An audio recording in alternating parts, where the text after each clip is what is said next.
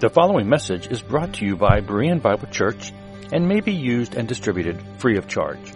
For more free audio, video, and text resources, be sure to visit www.bereanbiblechurch.org.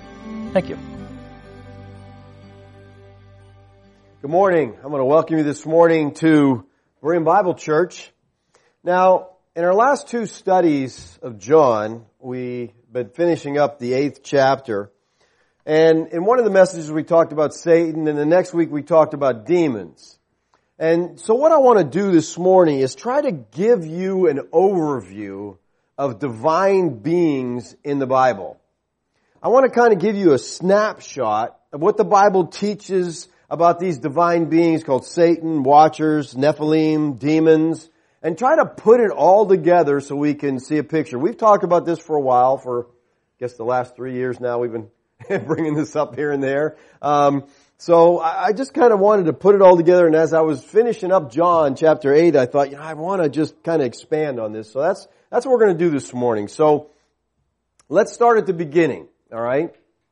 In the far reaches of eternity past, Yahweh always existed. I can't think about that too long because I can't comprehend it, okay? But Yahweh was always there. The eternal God of the Bible has always existed and He always will.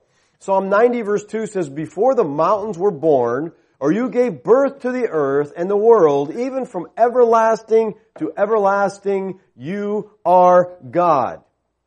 All right? Now, as El Olam, Yahweh is known as the everlasting God. Now, the Hebrew name Olam, translated here everlasting, means forever, perpetual, old, ancient, implying that there is an infinite future and past.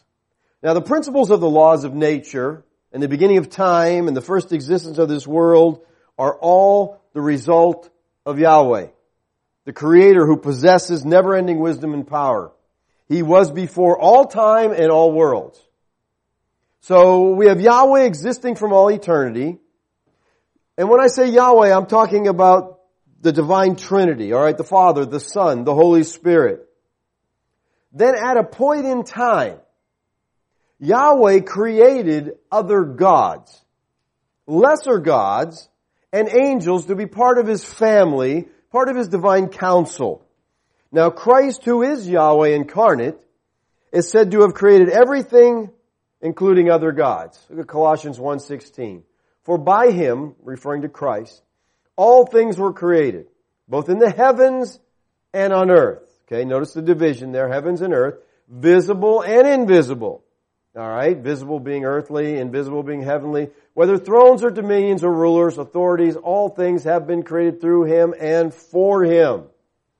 Now the phrase "all things" here occurs 6 times in Colossians 1:15 through 20, and it literally means the all, or the totality, referring to creation. Yeshua designed all creation, visible, that's earthly kingdoms and empires, and invisible.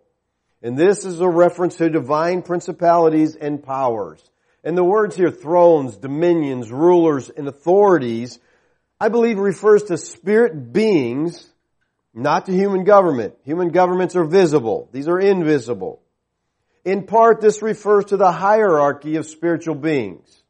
So who are these rulers? Who are these powers that are in the heavens that are invisible? Well, I believe this is a reference to the divine beings who were once part of Yahweh's divine council. Now, the idea of a divine council, I think, sounds strange to a lot of people because most Christians simply hold to this view that God is ruling, Satan's opposing Him, and that's all you got. Yahweh is a good deity, Satan's a bad deity. But in the Hebrew Bible, we are taught of a divine council, a ruling body consisting of Yahweh as the supreme monarch and various supernatural attendants. All of the ancient Mediterranean cultures had some conception of a divine council. But the Hebrew Bible describes a divine council under the authority of Yahweh. See, and the other councils, the various gods are fighting, trying to take supremacy, and they're beating each other, and you don't see this in the Israelite divine council. Okay, Yahweh rules, everyone else is under Him. And while the divine council of Israel and its neighbors share significant features, the divine council of the Israelite religion was distinct in many important ways. Yahweh is a unique God, but He's not alone. Now, the idea of a pantheon of gods is in a heavenly council is witnessed to by various literary genres of the Hebrew Bible. We see it in historical passages, in narratives, in poetic passages, in prophetic visions. We see it in temple liturgy. We see it in apocalyptic visions. It also transcends the historical timeline from the earliest primeval history to the final eschatological frontier. The concept and imagery of the divine council is woven throughout the pages of the Hebrew Bible. Now, Glenn read Psalm 82. About 6 months before Jeff preached that message that changed everything around here, a friend wrote me and said, what do you think, what do you believe about the divine council? And I was like, I don't believe anything about it. Never heard about it. Well, give me a scripture. And so he wrote back and he said Psalm 82. So I went and I read Psalm 82 and I'm like, nothing there. I didn't see anything there. Because I read it from the New American Standard, which Glenn read, and it reads very differently. Alright, Psalm 82 says, a Psalm of Asaph, God has taken His place in the divine council.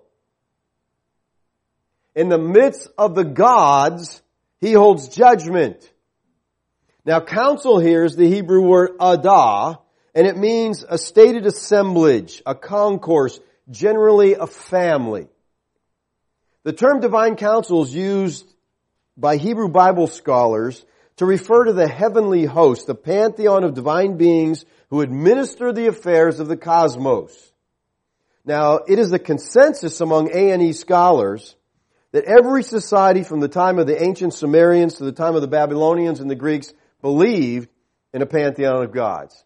Now, notice it says here, God has taken His place. He is in the midst of the gods, He holds judgment. This psalm is a judgment psalm. And it's basically saying God is going to judge these other gods because they're not ruling faithfully. And it said the word God here and gods are both from the Hebrew Elohim. But if you notice the New American Standard translates the second God as rulers. Why would they do that? I don't know. Okay? Because they translate Elohim as God. You know, later on in the text, He says, you are all gods, Elohim again, but I'm going to judge you like men. You're going to die like men. All right? So, you know, if you look at this in many translations, you don't get it because the translations are bad. All right? And they don't translate Elohim as it should be translated. So that's a problem. All right? This is speaking of the divine council, the gods in the council, or the watchers, as Daniel calls them. Now, we don't know at what point in time Yahweh created these other gods. This is a psalm about their judgment because they weren't ruling faithfully, but we don't know when He created them. But we do know that these gods were there when God created the world. We see that in Job 38. Yahweh's talking to Job here. Where were you when I laid the foundation of the earth? Tell me if you have understanding. Who set its measurements? Since you know, that's sarcasm, okay? God's using sarcasm here. Job, obviously you know all this stuff. You're so smart. Yeah, Garrett has a good reason to be sarcastic. Yeah. Or who stretched the line on it? Or what were its bases sunk? Or who laid its cornerstone? When the morning stars sang together and all the sons of God shouted for joy. Now here, morning stars and sons of God are names of divine beings. They are members of the council. Now some folks argue that sons of God in the Bible refers to humans. Tell me how that fits in this text. What humans were there when God created the world, rejoicing and singing together? First of all, Elohim is never used of a human, okay? It's used of divine beings. So before the creation of the earth and man, you have Yahweh, and you have these other lesser created beings, divine beings, that make up the divine council. Alright? So this is, Yahweh's alone. Some point He creates gods. Now He's created a world. The gods were there worshiping when He created it. Then we get to Genesis, and we learn that the first man, Adam, was created by God and brought into Eden. Okay, yes, I said the first man, Adam, because I believe Adam was the first man. Alright, now there's a group within preterism and outside of preterism too, that they don't believe Adam was the first created being. They believe there's a lot of people here running around the globe that God totally ignored, had nothing to do with, and all of a sudden He decided to have something to do with somebody, so He created Adam. Now, I was reading yesterday an article on BioLogos that was entitled, Adam is Israel. And in the article, they sought to defend the view that Adam was not the first man. Okay? The article states this: after Cain kills Abel, he is afraid of a posse coming after him, which casually presumes the existence of other people. Yeah, there was other people. Some have solved this problem by saying that Adam and Eve had a lot more children that Genesis simply neglects to mention, and so Cain married his sister. See, that's the view. That's how some people explain. There's other people around. Well, they married their sister, they had children, they just kept going from there. All right, the article goes on. I suppose if one must, one can take refuge in this explanation. But this scenario seems a bit desperate. I'm not sure why it's desperate. Not to mention uncomfortable. And it's not uncomfortable to me at all. Okay? Not the least bit. Plus, this explanation is completely made up. Really? Just made up out of the blue? And then he says this: Genesis neither says nor hints that the residents of Nod are Adam and Eve's offspring. They're just there. That's true. It doesn't say they're Adam and Eve's offspring. It doesn't say they're not Adam and Eve's offspring. So this is an argument from silence, okay? And the Bible doesn't say that Cain married his sister. But there are texts that do say that. For example, the book of Jubilees. Jubilees 4:1.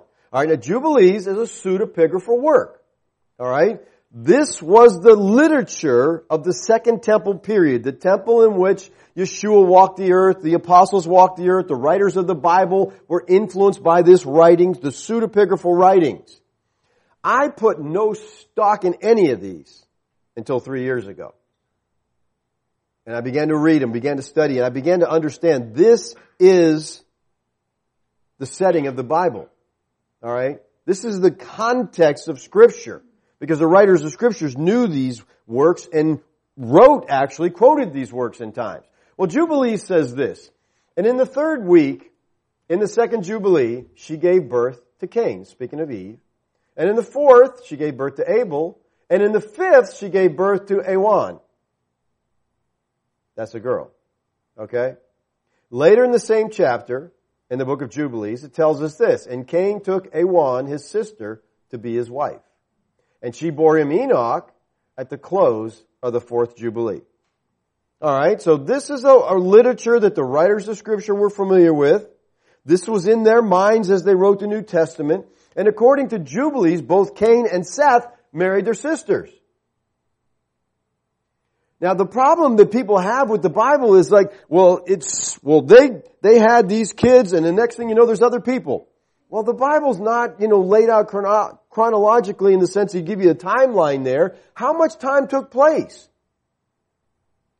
These people lived a long time. They could have a lot of children in all those times, and their children having children, and children, and children, and children, and all the, there's a lot of people. Anyway, this is the context. So it's not just made up, okay, to say that Adam is the first man.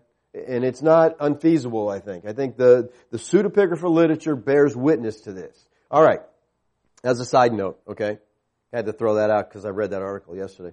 So in Genesis, we learned that the first man, Adam, was created by God and brought into Eden. He was created outside Eden. Jubilee says he lived outside Eden 40 days. And he brought in to Eden, the garden of God, to fellowship with God. He was brought into the cosmic mountain, the dwelling place of Yahweh. The Garden of Eden was God's temple. That was God's dwelling place. That's where He met with divine counsel. That's where He lived. It was His house. So Adam's brought into the garden. He's brought into an intimate relationship, not only with Yahweh, but with these other members. They walked with God. They dwelt in His presence. And you know what happens next, right? Man is tempted, and he sins. Well, the book of Jubilees says that Adam was in the garden for 7 years before he sinned. I like that. When I read that, I'm like, because the Bible makes it sound like the next day, doesn't it?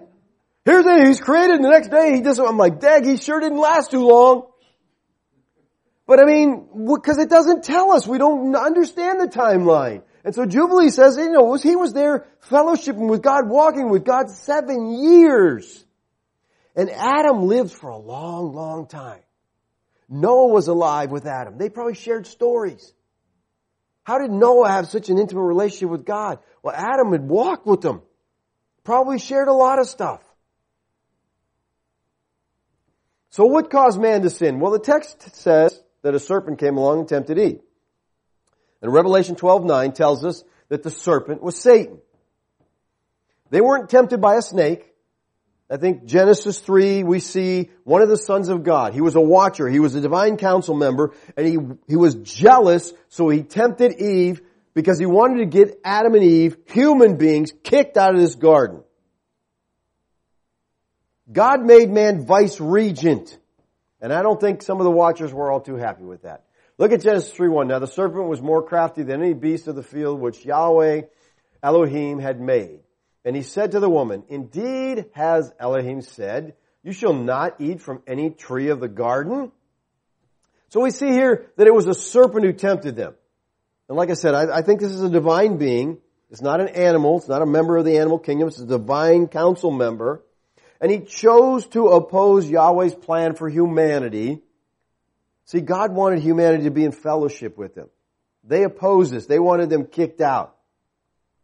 So he figures if I get them to disobey Yahweh, Yahweh will kill them or kick them out anyway. They'll be removed from the garden. And we'll be happy with that. That'll be good.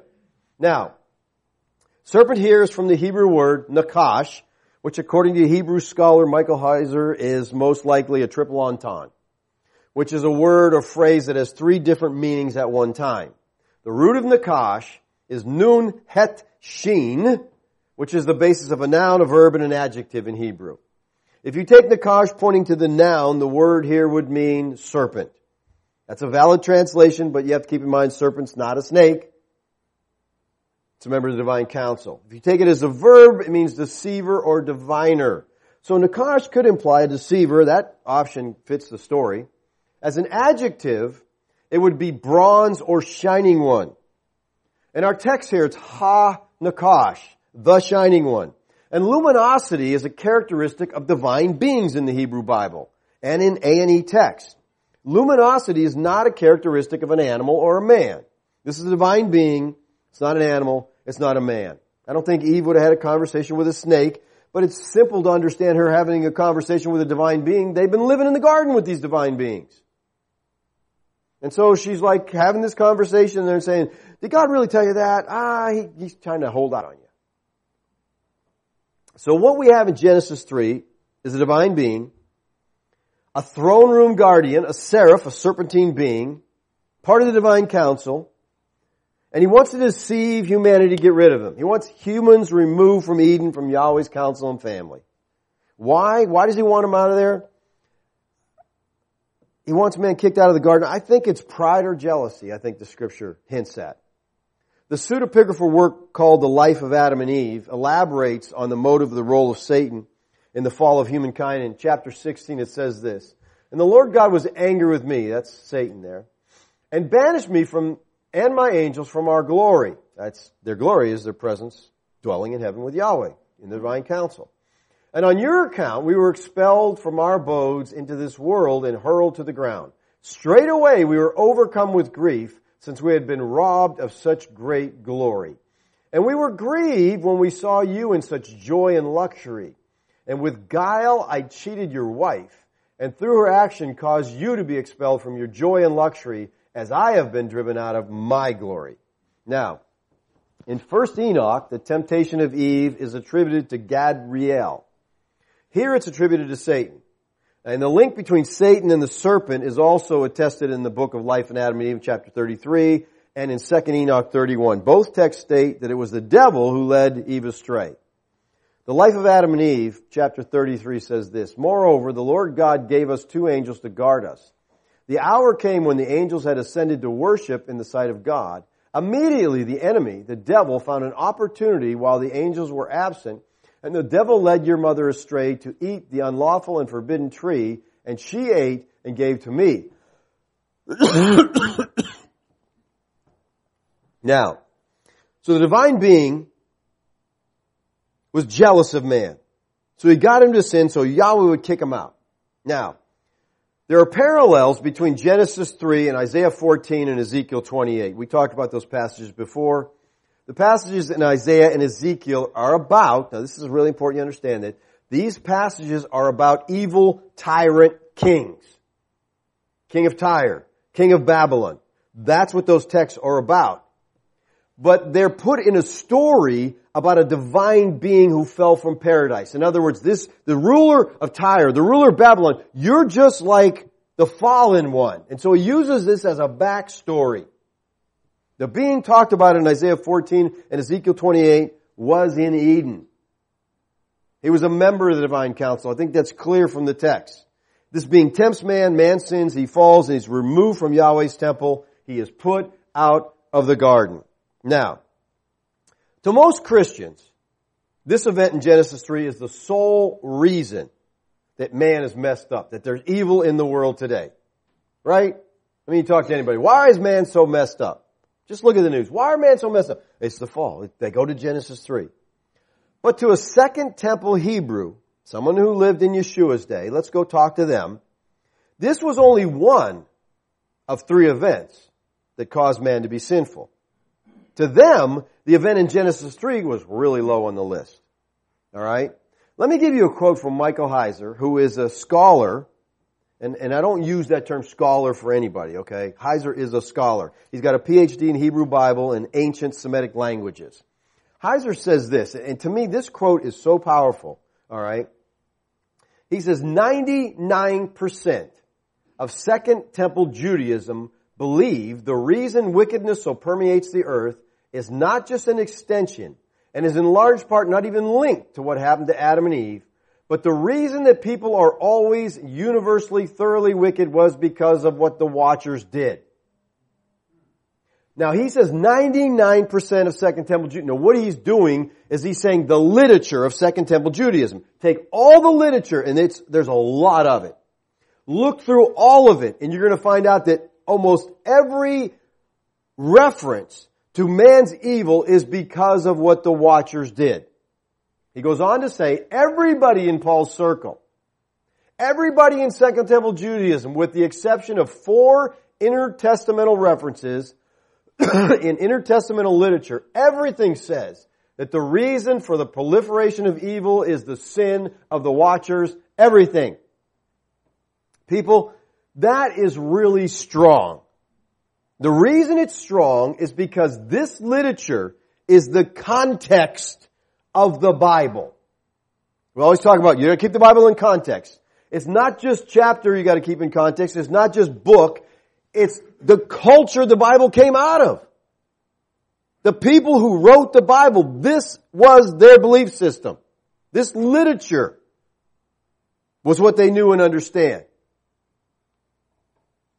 So this, for people today to say, they look at the Genesis 6 passage and go, those weren't spirit beings, those are just men. And some people today, they want to do away with any kind of spirit being. You've removed the Bible from its context. That's what you've done. Now, before we look at the sin of the Watchers, notice Yahweh's promise right after the fall of Adam and Eve. I will put enmity between you and the woman. Talking to the serpent here. He's talking to the Nakash. And between your seed and her seed, he shall bruise you on the head, you shall bruise him on the heel. Eve's seed, a human being, will come. And this human being is going to fix what Adam has done. A deliverer was to come. Now, it is my understanding that the gods understood this promise. A coming Redeemer would be human. So we got man kicked out, but God's going to fix this. So we got to stop it. So the God's next strategic move was an attempt to destroy the human race by genetically corrupting the human line so that the Messiah could not come through it. And I think we see this in Genesis chapter 6.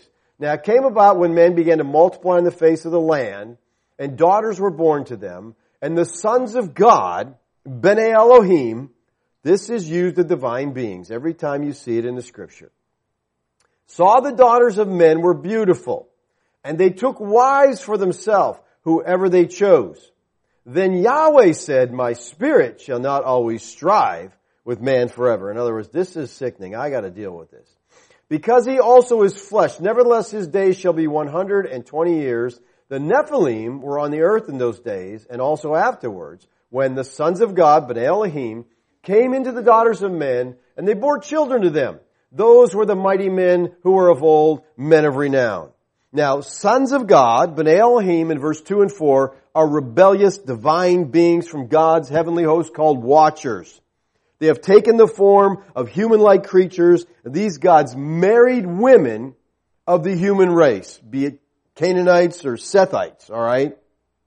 And a lot of people take this passage and they say, well, this means that they married into the line of Seth. Listen, the offspring of this race is what? Nephilim. And Nephilim are mighty men who are old men. Nephilim are giants. So if you got kings marrying these women and they're producing giants, the only way you get giants out of this is if you have gods marrying women. I really believe that all the mythology comes from reality. These are basically the Titans, all right? This is what, this is a play on this. All these myths come from the reality of what the Bible teaches. So this hybrid offspring, this abominable union, was the giants called Nephilim. The Nephilim, those who were mighty men, were men of old, men of renown. Now, Nephilim were giants. There's a lot of argument about how big they were. I've heard, from 40 feet to 9 feet, okay? They were big though, alright? And they established themselves as men of renown for their physical power and their military might. Now, the meaning of the biblical word Nephilim has been a source of unending controversy through church history. And the word is really not translated in English, it's transliterated because they just don't know what to do with it. There's really no agreement on its original meaning. And word studies have produced numerous suggestions for the meaning of the term. The biblical definition of this word comes from its only other use in Scripture, and that's in Numbers 13. There also, we saw the Nephilim, the sons of Anak, are part of the Nephilim. And we became like grasshoppers in our own sight, and we were in their sight. Now, why would these Nephilim make them seem like grasshoppers? Because they were really big. Okay? They were giants. They were superhumans. And they were invading the earth. Alright? So you have the watchers mate with women. They produce these giants who now roam the earth and who are just wreaking havoc on the earth. Alright, the two passages quoted above, Genesis 6, Numbers 13, the only two places in the Bible where the Hebrew word Nephilim is used.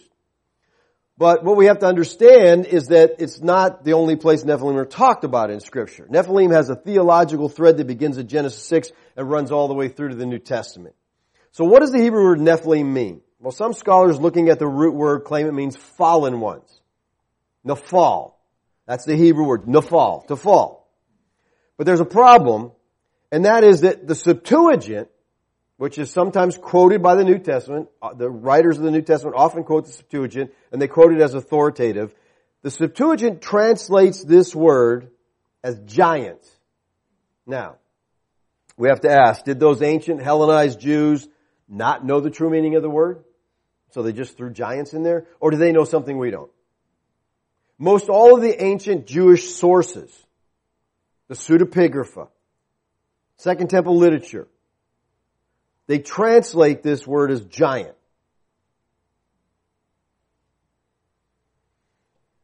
For example, Jubilees 5:1. And when the children of men began to multiply in the face of the earth, see if this sounds familiar to you. The daughters were born to them, that the angels of the Lord saw, and they were good to look at. And they took wives for themselves from all whom they chose, and they bore children with them, and they were the giants. All right, so here's Jubilee quoting Genesis 6, and it says they were giants. Enoch says the flood was sent because of the watchers. The voluntary sexual transgressions, and these women were not raped. These women married these gods and produced a hybrid, half man, half God. And because of their voluntary sexual transgression with the watchers, this is a violation of heaven and earth, all right? Humans are supposed to mate with humans, and gods don't mate, okay? So the humans shared the blame. But the wickedness of man was their sexual union with the watchers. And I believe this is what brought on the flood. They've gotten so wicked, they're marrying, they're mating with gods, they're producing this hybrid offspring, these Nephilim. The Nephilim, they're also called Raphim in the Tanakh. They're in the land when Abraham came to the promised land. And they represent an attempt on the part of demonic powers to derail the divine program of bringing a Redeemer into the world. So they say, we're going to corrupt the human race and Messiah can't come. Now, if one of the main purposes of the flood was to wipe out the hybrid race, why do we find giants afterwards? And in Enoch, the literature tells us that it was to wipe out this race. But you get to the other side and guess what? There they are again. How'd they get there? What happened? Well, yeah. Okay, there's all kinds of stories. There's, how many of you saw the movie Noah? Okay. Well, this guy hijacks on the ark, right? Well, I don't think that was the story, but some people say that Noah's daughter, his son's wives, his daughter-in-laws, they were hybrid. Okay. And so when they got out, they just married and they went on with that. Well, there's a lot of reasons, a lot of explanations that people come up with how you get them on the other side of the flood. But let's just look at the text, all right? The Nephilim were on the earth in those days, watch, and also afterward, in the days of the flood and after the flood. All right? This is referring to after the flood. Now, the Hebrew verb bo, translated here, came in. Bo is a euphemism for sexual relations, all right? When the sons of God came into the daughters, they had sex with the daughters of women, all right? The verb is in the imperfect form, which denotes uncompleted, ongoing action. And the ensuing verb here, bore children, is in a construction known as narrative sequence, meaning it carries the same action as the preceding verb. So this answers the question, how do we get giants after the flood? The grammar indicates that the activity that created the giants was ongoing. It happened before, it happened after the flood. In other words, this heavenly incursion of these gods coming down and mating with women seems to have happened before the flood and after the flood. Whenever I encourage someone to read the Bible, a Christian who's been a Christian for a long time, they never read the Bible, so you encourage them to read the Bible, I always get the same response. Wow, God is really mean. They see that, they never read this stuff before, so they're reading and God's going, go in and kill them. Kill the babies, kill the children, kill everybody, wipe them all out. And they're like, what's happening there? You know what's happening? God is trying to wipe out, to destroy this hybrid race. That's why they got to kill them all. They got to cut this race out of the human race. Now, the Enochian texts of the intertestamental period and the New Testament tell us that these watchers did two things to disrupt God's plan. Number one, they raised up a seed to corrupt and oppose. In other words, they try to, corrupt the bloodline. All right? Secondly, they helped humanity destroy themselves. In other words, these watchers came and they taught humans things humans shouldn't know. All right? To corrupt them. 1 Enoch 7, 1-6 says, and all others together with them took upon themselves wives, and each one chose for himself one, and they began to go into them and to defile themselves with them. And they taught them charms and enchantments and the cutting of roots and made them acquired with plants, and they became pregnant. So they're teaching them these things that these gods know that man's not supposed to know. And they bare great giants, whose height was 3,000 eels. I have no idea how tall that is, but who consumed all the acquisition of men. In other words, the men are trying to take care of these giants now because they're ruling because they're so big, but they just can't. They can no longer sustain them. The giants turned against them and devoured mankind, and they began to sin against birds and beasts and reptiles and fish, and to devour one another's flesh and to drink blood. Then the earth laid acquisition against the lawless ones. So these watchers corrupted mankind. They taught them all kinds of evil. And that's why Second Temple literature says the reason man is evil is because of what the watchers did. They taught them technologies. They seduced them into aberrant sexual relations. They taught them things men weren't supposed to know.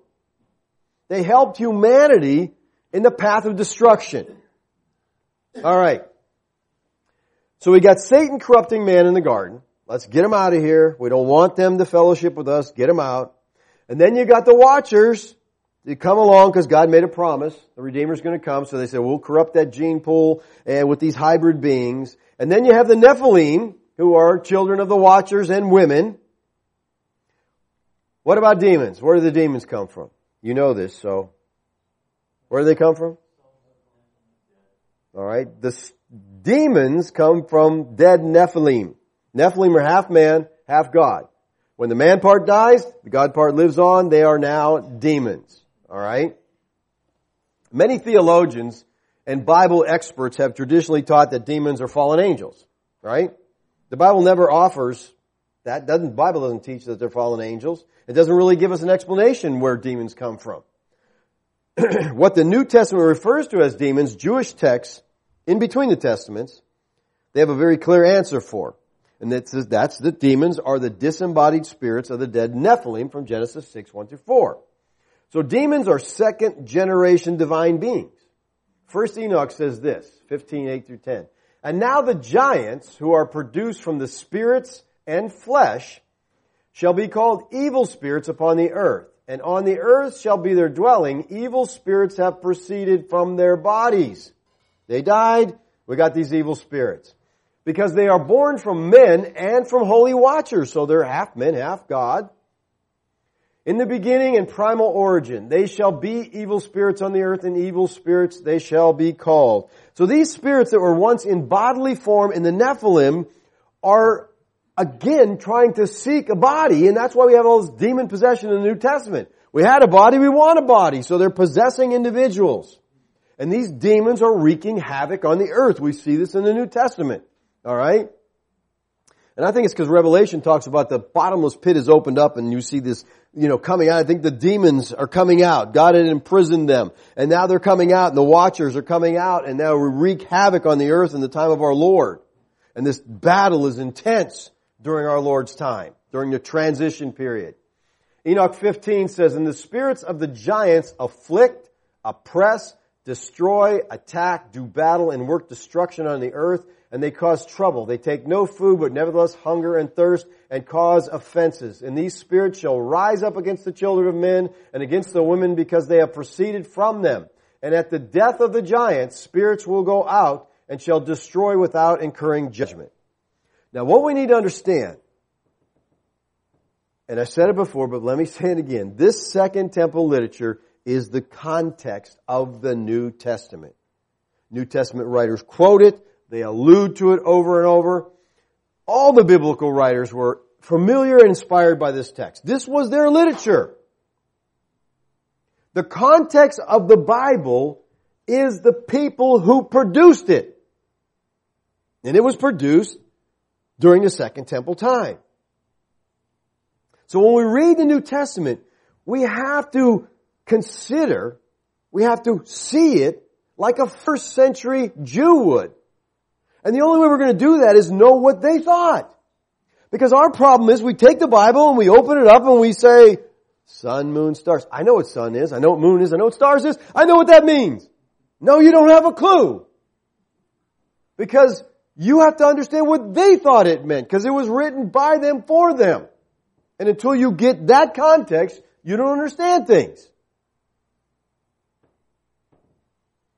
Again, We stress this, context is king, but you have to understand the context of the Bible is Second Temple Judaism. We've got to have their supernatural worldview in our heads when we read Scripture. Now, from the writings of Second Temple period, we see that they believed that the reason that wickedness so permeates the earth was a result of three incidents, okay? It was a result of the fall of Adam and Eve. That played a minor role in their thought process. The biggest one was the sin of the watchers in Genesis 6. What other event did they attribute?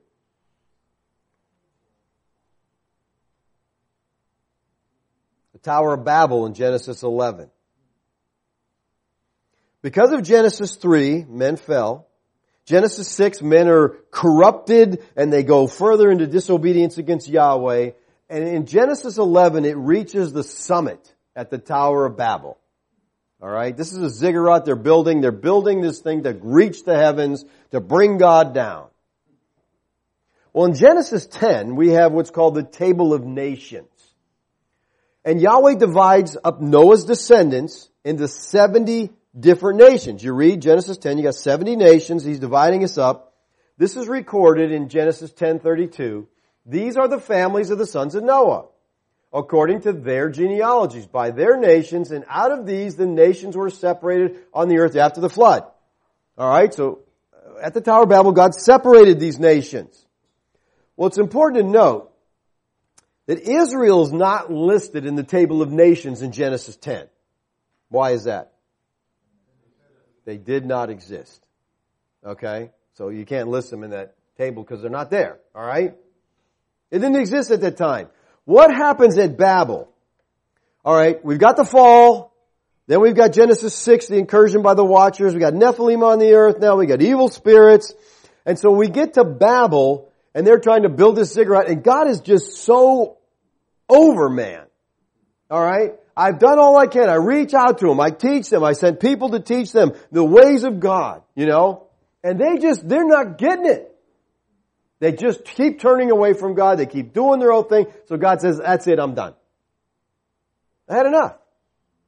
I'm taking all you people and I'm leaving. I'm not your God anymore. I'm going to give you other gods. Lesser gods.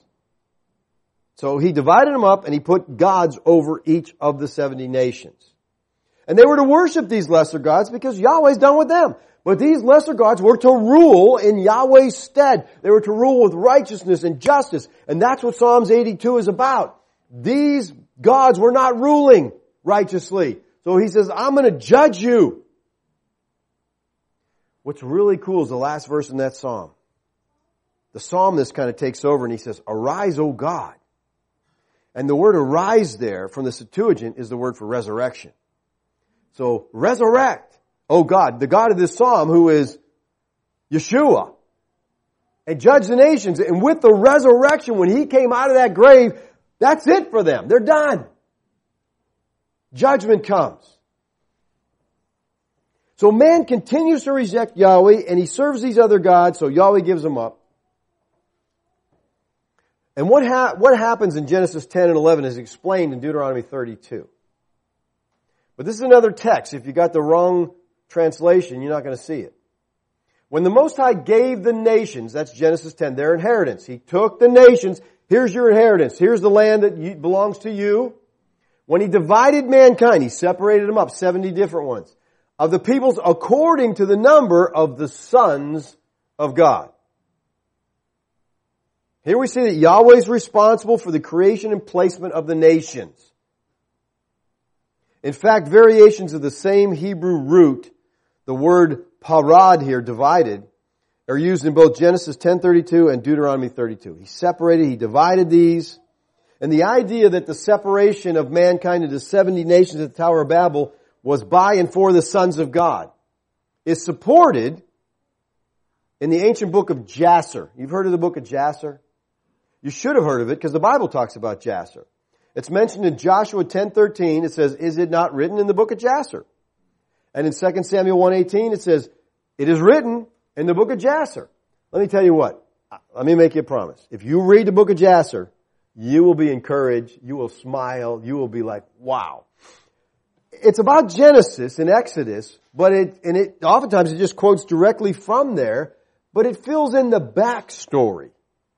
Okay? And you will be amazed at some of the things, that are in there that are like, wow.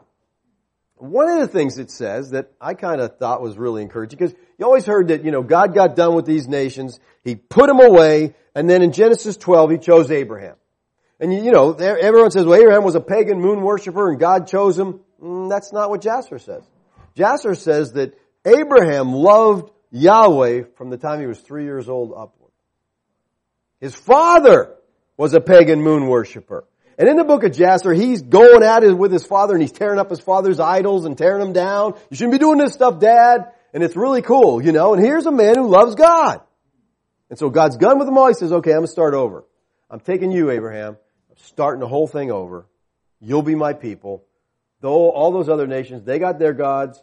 I'm Israel's God. And that's why throughout the whole Bible, Yahweh, it says, the God of Israel. Why do you have to keep saying that? You're the only God there is. No, I'm not. There's a lot of other gods and they ruled those nations. Those nations serve those gods. And that's why you read, well, let's go out and fight them because their God's a God of the valley and we'll fight them in the mountains and we'll win. Well, see, Yahweh's not like that, okay? Yahweh's the God over everything. All right? So let's look at the book of Jasher here for a second. And they built a tower in the city, and they did this thing daily until many days and years were elapsed. And God said to the 70 angels who stood foremost before him, to those who were near to him, saying, come, let us descend and confuse their tongues. So this is God speaking with the divine council. That one man shall not understand the language of his neighbor, and they did so unto them. So they divided them up. They took the 70 gods over each, a god over each nation. Each nation had their own god. They worshiped those gods. God starts over with his own nation. Now in Deuteronomy 32, Moses was indeed referencing Yahweh's separation of the nations according to Noah's offspring. Specifically the physical separation that took place at the Tower of Babel. But it's important to note, as I said, that Israel's not listed in the index of 70 nations because they did not exist. But if you're reading the New American Standard, he said he divided them according to the number of the sons of Israel. That makes no sense at all. But see, this reading in Deuteronomy is corrected if you look at the Septuagint and if you look at the Dead Sea Scrolls. And see, as we've discovered the Dead Sea Scrolls, we learned a lot of stuff. And better translations. And here it's not the sons of Israel, it's the sons of God. Sons of Israel doesn't fit in this at all. Israel didn't exist. Now, as I said, I think the watchers were jealous of Yahweh bringing man into sacred space because they were his divine council. And I really believe that believers are the replacement of the divine council. We are God's council. We are called holy ones. And see, again, translations mess this up. Because if you're familiar with the Tanakh, you're reading the holy ones, and you know these are divine beings. And you get to the New Testament, it says, you're saints. Totally disconnects it from the Old. Because what it really says is, you're holy ones. We're replacing them. So, they got him kicked out of sacred space. They got him kicked out of the garden. Then Yahweh told of his plan to redeem man by the seed of the woman. So the watchers sought to pollute the human race. They got to stop this. The flood and the holy wars of Israel wiped out the hybrid race. All right, the Nephilim were taken care of. By the time of David, they had taken care of all this hybrid race. They wiped them out. It's finished. They're done. All right, between that and the flood. So they're gone. No more Nephilim. So we don't have to deal with them anymore. We're dealing with the demons still in the New Testament. Their offspring, or they're the product of them after they die. So the God-man, Yeshua, now comes to provide redemption for his elect. Now, watch 1 Corinthians 2, 6 through 8. Yet we do not speak wisdom among those who are mature, a wisdom, however, not of this age, nor of the rulers of this age, who are passing away. But we speak God's wisdom in a mystery, the hidden wisdom which God predestined before the ages to our glory. Wisdom which none of the rulers of this age has understood. For if they understood, they would have not crucified the the Lord of glory. Boy, that's a powerful statement, right? So who are these rulers? Is this the Jewish rulers? Most would say, yeah, this is Jewish rulers. And I know that's possible. But I think this is a reference to the watchers, the spiritual rulers, the anti-Yahweh forces. In a Greek translation of Daniel, a text that many scholars consider even older than the Septuagint, the prince of Persia and Israel's prince Michael are both described with the Greek word archon. And that's the term Paul uses here for ruler, archon. Paul says that had the rulers, the archon of this age, known what God's plan of redemption was, that Messiah must die to accomplish salvation, they wouldn't have crucified the Lord of glory. Because they wanted to thwart the plan. The wisdom and the rulers of that age were coming to nothing because the age was passing away. So he's speaking of the spiritual archon, which was about to be judged at the end of the Old Covenant system. All these rulers were going to be judged. And they'd shortly have no realm to rule in because that age was about to end. And their rule is about to end.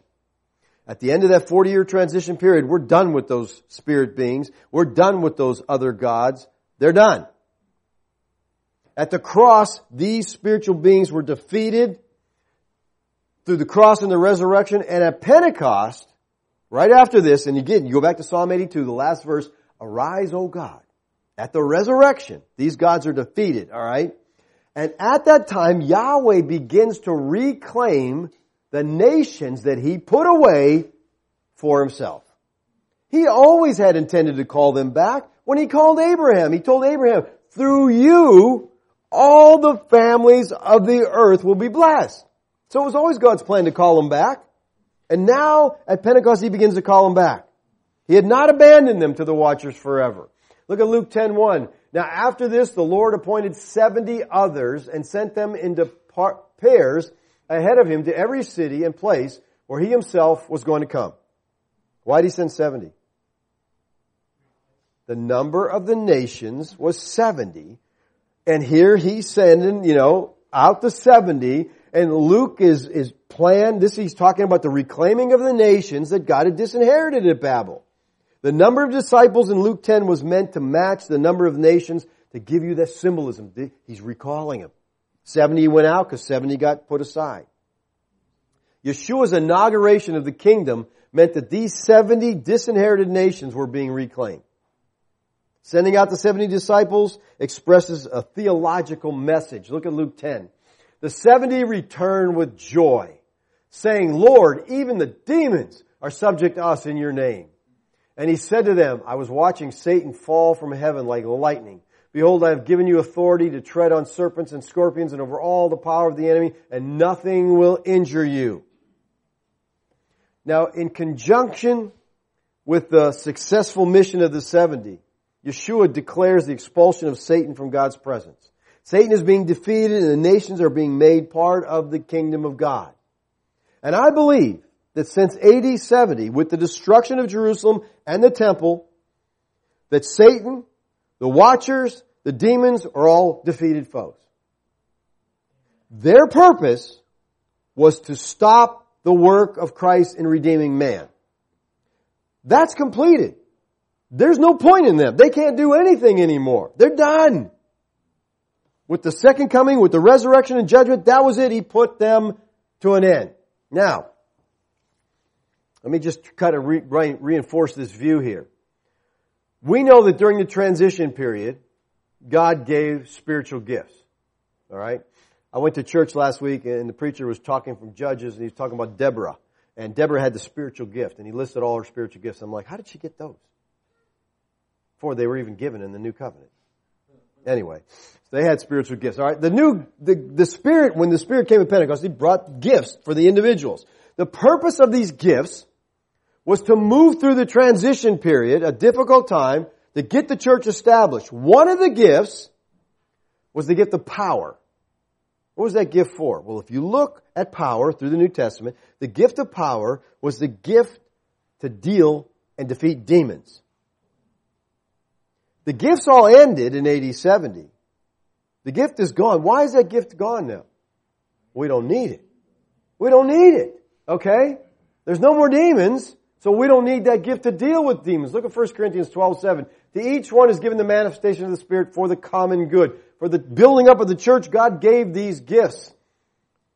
He says, to another, the effecting of miracles, and to another prophecy, to another distinguishing of spirits, to another various kinds of tongues, and to another interpretations of tongues. Now, the Greek word used here for miracles, dunamis, which means power or inherent ability. It's used of works of a supernatural origin and character. You know, what interests me today is people talk about spiritual gifts like they're all still here and everybody's got one, and they give you a little test and tell you what your gift is. And most of you have the gift of helps, which means you have the spiritual ability to set up chairs. Really glad the Spirit empowers with that, because I don't know how these chairs would get set up, by physical men, okay? I mean, it's just, I took the test, okay? It said I had to get the teaching, alright? And I thought, well, I gave it to an unsafe friend of mine who was a teacher. Just said, take this test, I want to see you come out. Guess what gift he had? Teaching. He's not even a Christian, but the test said he has the gift of teaching. Because that was his bent. And I think we're all given abilities. God created us to be individuals, and as individuals we have certain bents, certain directions, certain abilities and talents. They're not spiritual gifts. Spiritual gifts are supernatural enablements. If I had the gift of teaching, I would never change my doctrine. Right? Because, if the Spirit is enabling me, wait a minute, I changed my mind. We're not Arminian anymore. Now we're Calvinists. I'm like, Spirit, didn't you know this to start with? We're no longer futurists. Now we're preterists. I'm like, well, didn't you know that? Come on. Supernatural ability. That's what the gifts were. So if you got a gift, it's supernatural. Well, the gift of miracles was the supernatural ability to cast out demons. It's a gift of power over evil forces, because during that transition period, the evil forces were going wild. Dunamis is the same word that is translated power throughout the Gospels. Dunamis or power appears at the point in which Yeshua defeated Satan again and again. You see this word. Whenever Christ spoke the word, the demons were forced to obey him. Look at Luke 4:36. And amazement came upon them all. And they began talking with one another, saying, what is this message? For with authority and power, dunamis, he commands the unclean spirits, and they come out. They're marveling like, the unclean spirits are listening to this man. They're obeying him. The apostles used this gift to defeat Satan by casting out demons. Look at Matthew 10:8. He tells them, apostles, heal the sick, raise the dead, cleanse the lepers, cast out demons. The main thrust of the gift of miracles seems to be the casting out of demons. This gift was temporary, as all they were during that transition period. Once the Lord returns, the gifts died out. We don't have this gift today because we don't need this gift today. Satan, the demons, the lesser disobedient gods, they've all been destroyed. The battle is over, people. It's over. It ended in AD 70 when the Lord returned, completing redemption. Through His death, through His resurrection, through the second coming, He brought God's elect back to the garden where we started. God brought man in that garden to fellowship. He got kicked out. The whole rest of the Bible is about God working to bring man back into that garden with Him. Look at Revelation 21, 2 and 3. And I saw the holy city, New Jerusalem, coming down out of heaven. All right, this is not literal, people. I've seen people measure it's this big and this big. Here's what it would look like on the globe. It's ridiculous, okay? This is a spiritual thing, all right? Made ready as a bride adorned for her husband. And I heard a loud voice from the throne saying, behold, the tabernacle of God is among men. God lives with us. And He will dwell among them, and they shall be His people, and God Himself will be among them. That is the blessing of the new covenant, that God now dwells with His people. We're back in Eden. It's a spiritual Eden. We don't have to go anywhere. God dwells in us. Listen, we're sacred space. We're the temple of God. God dwells here 24/7. That's the blessing of the new covenant. The demonic forces, they've been defeated. They couldn't accomplish what they tried. And we're back in fellowship with Yahweh. And listen, there's nothing anywhere that can hinder that. The damage that Satan and the watchers and the demons have caused has been repaired in Christ. We're back in the garden of God. We're back walking in fellowship with Yahweh. And when we die, the fellowship just continues on unhindered. You know, a lot of things hinder us right now from that fellowship. You ever been to a point and you stop and you said, I haven't talked to the Lord lately. Been busy with life. Well, you do life without Him, it's a sad life, okay? But that's us. But someday, when we leave this world, that's going to be unhindered. Let's pray. Father, we thank You this morning for Your word. Lord, I simply ask that Your people would be Bereans. They would not buy what I'm selling. They would not reject what I'm talking about. They would study the Scriptures to see if it's so. Give us all, Lord, the heart of a Berean. May we dig, may we look, may we see if these things are so. Father, I thank You for the ability You've given us today with so many resources, so many tools to help us understand the truths of God. Father, I pray that we would grasp and understand the significance of the fact that we are right now sacred space. We are the temple of God. You dwell in us. May we joy in that fellowship, Lord. Thank You. Amen.